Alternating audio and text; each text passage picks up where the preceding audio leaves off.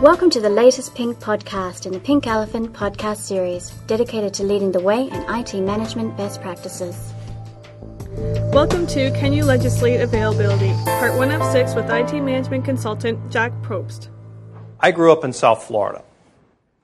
So I spent my formative years growing up on the Gold Coast. And part of living on the Gold Coast was that every so often we would get this rush to arms because there was a hurricane out in the Caribbean. Now, as a kid, hurricanes were like really fun, right? I mean, it was the time that you went with your dad and you put shutters up on the windows and the house got really dark. And the other kind of neat thing is that you got to play with candles without getting in trouble, right? But what would happen? What would happen would be is that usually it was at night that we got it, and the lights would start to flicker, and then it would be like this. And it would be like this for 7 days. Right? Now, part of the issue is that we take for granted this whole idea of electricity. Right? It's a service we buy. And yet, when it's not there, it really causes some significant dislocations in what we do. So as an example, my brother lives here in Orlando. 2 years ago, he had the wonderful experience of having not one, not two, but 4 hurricanes that crossed Orlando. So after the first hurricane, electricity became a critical service for him. And so what did he do? Instead of waiting for the power company to restore service, he did the next best thing. He went out and bought a Honda generator. So now what he's able to do is he's able to restore service because it's something that he's had to use, unfortunately, multiple times since he bought it. The other thing about hurricanes is this. If you live in the state of Florida, one of the challenges is this thing called insurance. Right? And so you guys now have, in the state of Florida, you have something new. It's called a hurricane deductible. Hurricane deductible. You could pay a deductible of 1 to 2% of the value of your house or your apartment, or whatever your property is insured, in the event that loss is sustained from a hurricane. Why? Because companies wanted to pull out and the regulator stepped in. Now what we've got is we've got this thing around insurance, risk, availability. So what does all this have to do with the subject of legislative availability and so forth? I'm going to present to you a little different way to think about availability. I'm going to broaden some of your thinking relative to the whole concept of availability and maybe take you down a little different path. Give you a different way to think about it. As a matter of fact, I'd even offer up that this might be a way for you to start to think in terms of positioning availability as a process within your organization and building your business case around some of the concepts that we're going to talk about today. But let's talk about some examples. So on April 15th, 1970, Jim Lovell, Jack Swigert, and Fred Haas blasted off from Pad 39A in Cape Kennedy. And it actually was not an auspicious start. They had problems on the second stage in that the center thrust engine of the center stage started to oscillate rather badly, and it shut itself down. And they had some concerns about inserting into the appropriate orbit so that they could then blast off to the moon. But after that, things went reasonably well, right? Until 55 hours and almost 53 minutes. At that time, of course, you know from the movie, Gene Kranz, who actually wasn't on duty at the time, but that's Hollywood for you, gave the order that we want you to stir the pots. And what they were asking them to do was the oxygen tanks that were on the in the Odyssey, which was the command and support module. Those tanks were actually it was oxygen that was at a cryogenic level, and if you didn't stir them up every once in a while, they'd freeze. So they gave the order to stir the pot. And unfortunately, the insulation on the wires that were leading to the motor that stirred the pot, the insulation had burnt off, and there was a short. and it caused the electric motor that was inside the pot to catch fire, and the Teflon insulation inside the pot then started to burn, and we had an explosion. And so the explosion happened, and that it damaged completely one of the oxygen tanks, and also, just by coincidence, happened to damage the other redundant oxygen tank that was next door. And so what happened was that we got at 55 hours, 52 minutes, and 58 seconds, we got the ask, please, would you please stir the pot? And notice that it's almost 3 minutes later before the message, hey, Houston, we've had a problem here. It's not, Houston, we have a problem. So it's a little bit of a play on words by our buddies in Hollywood. What happened is that they lost a significant service. And the significant service that they were losing is they were losing oxygen. You say, so what? So what? Oh, well, the problem is that the oxygen was also used to generate electricity, which not only powered the command module, but also it kept the batteries charged. And so in order to save the batteries, which were going to be needed in order for them to reinsert themselves back into Earth orbit and to re-enter the Earth's atmosphere, they had to shut everything down. And they went from the Odyssey to the Aquarius, and they used it as a lifeboat. And so I think you know the movie. Everybody's seen Tom Hanks and the great tragedy and so forth. But what happened? They lost some significant services. They lost electricity. They lost the ability to scrub CO2.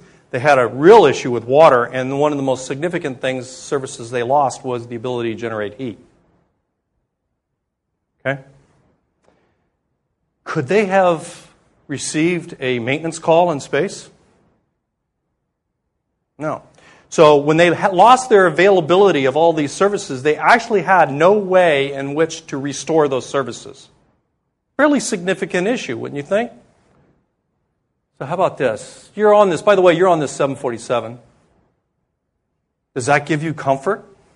Would you like to be on that 747 when they landed like that? That was actually a normal landing at the old Hong Kong airport. Unfortunately, the way the old Hong Kong airport was built was that it required the jumbo jets to actually fly between the buildings in the city of Hong Kong, and then to make the final approach to their runway, they had to come at the runway from a kind of a cockeyed angle and then make that kind of crazy approach. Now, the 747 is a very complex system. It's so complex that actually human beings cannot fly it directly. What they require are computers to help them fly the system, such that they're flying by wire. So on a landing like that, would you like to have a system failure? How about even just a burp? There's no room for error, especially at the point of landing of that aircraft, right, for any type of system availability issue. January 3rd this year, United Airlines lost their system that provides support for baggage, ticketing, and boarding pass generation for 4 hours. It affected 150 flights nationwide in the U.S. The backlog actually generated issues into the next day. This is an airline that is attempting to, at that time, they're attempting to get themselves out of Chapter 11. Microsoft, April 6th this year. They're number 3 search engine in the country, and they had a multi-hour outage of their search engine. Now, this is coming from an organization that is really considered to be a technology leader. People really turn to them and think that they have sort of the ramp knowledge that's associated with making all this stuff work, and yet they have a major outage of a service that's significant, at least from Microsoft's perspective. August 13th, 2003, there was a major power outage on the East Coast. It actually affected into Canada, and it was caused by, believe it or not, it was a branch touching a power line in northern Ohio. But it caused, through a series of misadventures and the like, it caused the entire East Coast, for the most part, to lose their electrical capacities. And one of the challenges was, and something that people hadn't thought about, was you have cell towers that are scattered about that rely on this thing called electricity or electrical power to be able to generate the cell signals and so on and so forth. But as a backup device in a redundant capacity, we have battery power. The problem was the outage went on for a better part of a day. The battery power for these cell towers is 8 hours. And to make matters worse, the traffic that was generated as a result of this outage, because everybody was trying to figure out where everybody else was they saw a spike in cell phone usage and cell phone transmissions of 4 times during that period. Now, all of these you would think is, well, you know what? If it was just a limited outage, it probably wouldn't be so bad. But the fact that it affected the entire network makes it something that's terribly significant. Hold on to that thought. We'll come back to that in a little bit. Salesforce.com, a CRM tool. They had some challenges in December of this year and January, or December of last year, just January this year, with their system being up and down. They thought they had solved it. They actually had issued a news release that says, we have fixed the problem. The next day, they lost their system again. Terribly embarrassing. Caused some issues with respect to their reputation in the marketplace. People weren't leaving them in terms of saying, I'm going to go from this vendor to another vendor, but they did see a slowdown in sales.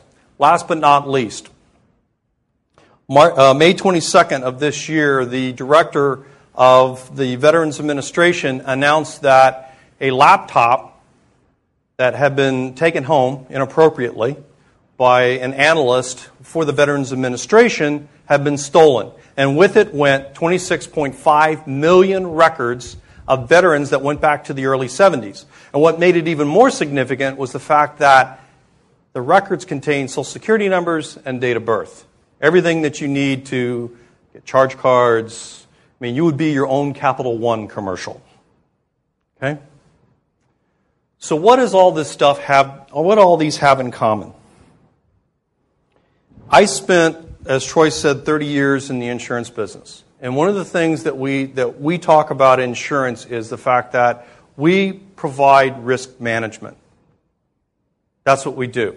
We have the potential that something bad might happen, and because you pay a premium, we assure that at least financially you will be made whole, at least per the terms of the contract. What I would offer up is I'd like for us to think today about availability and as a risk management tool. You've been listening to Part 1 of Can You Legislate Availability. Please join us next week as we present you with Part 2. Thank you for joining us for today's Pink Podcast. Go to www.pinkelephant.com to find out more about our products, including Atlas, our knowledge database with hundreds of example documents and templates for your IT management best practice projects.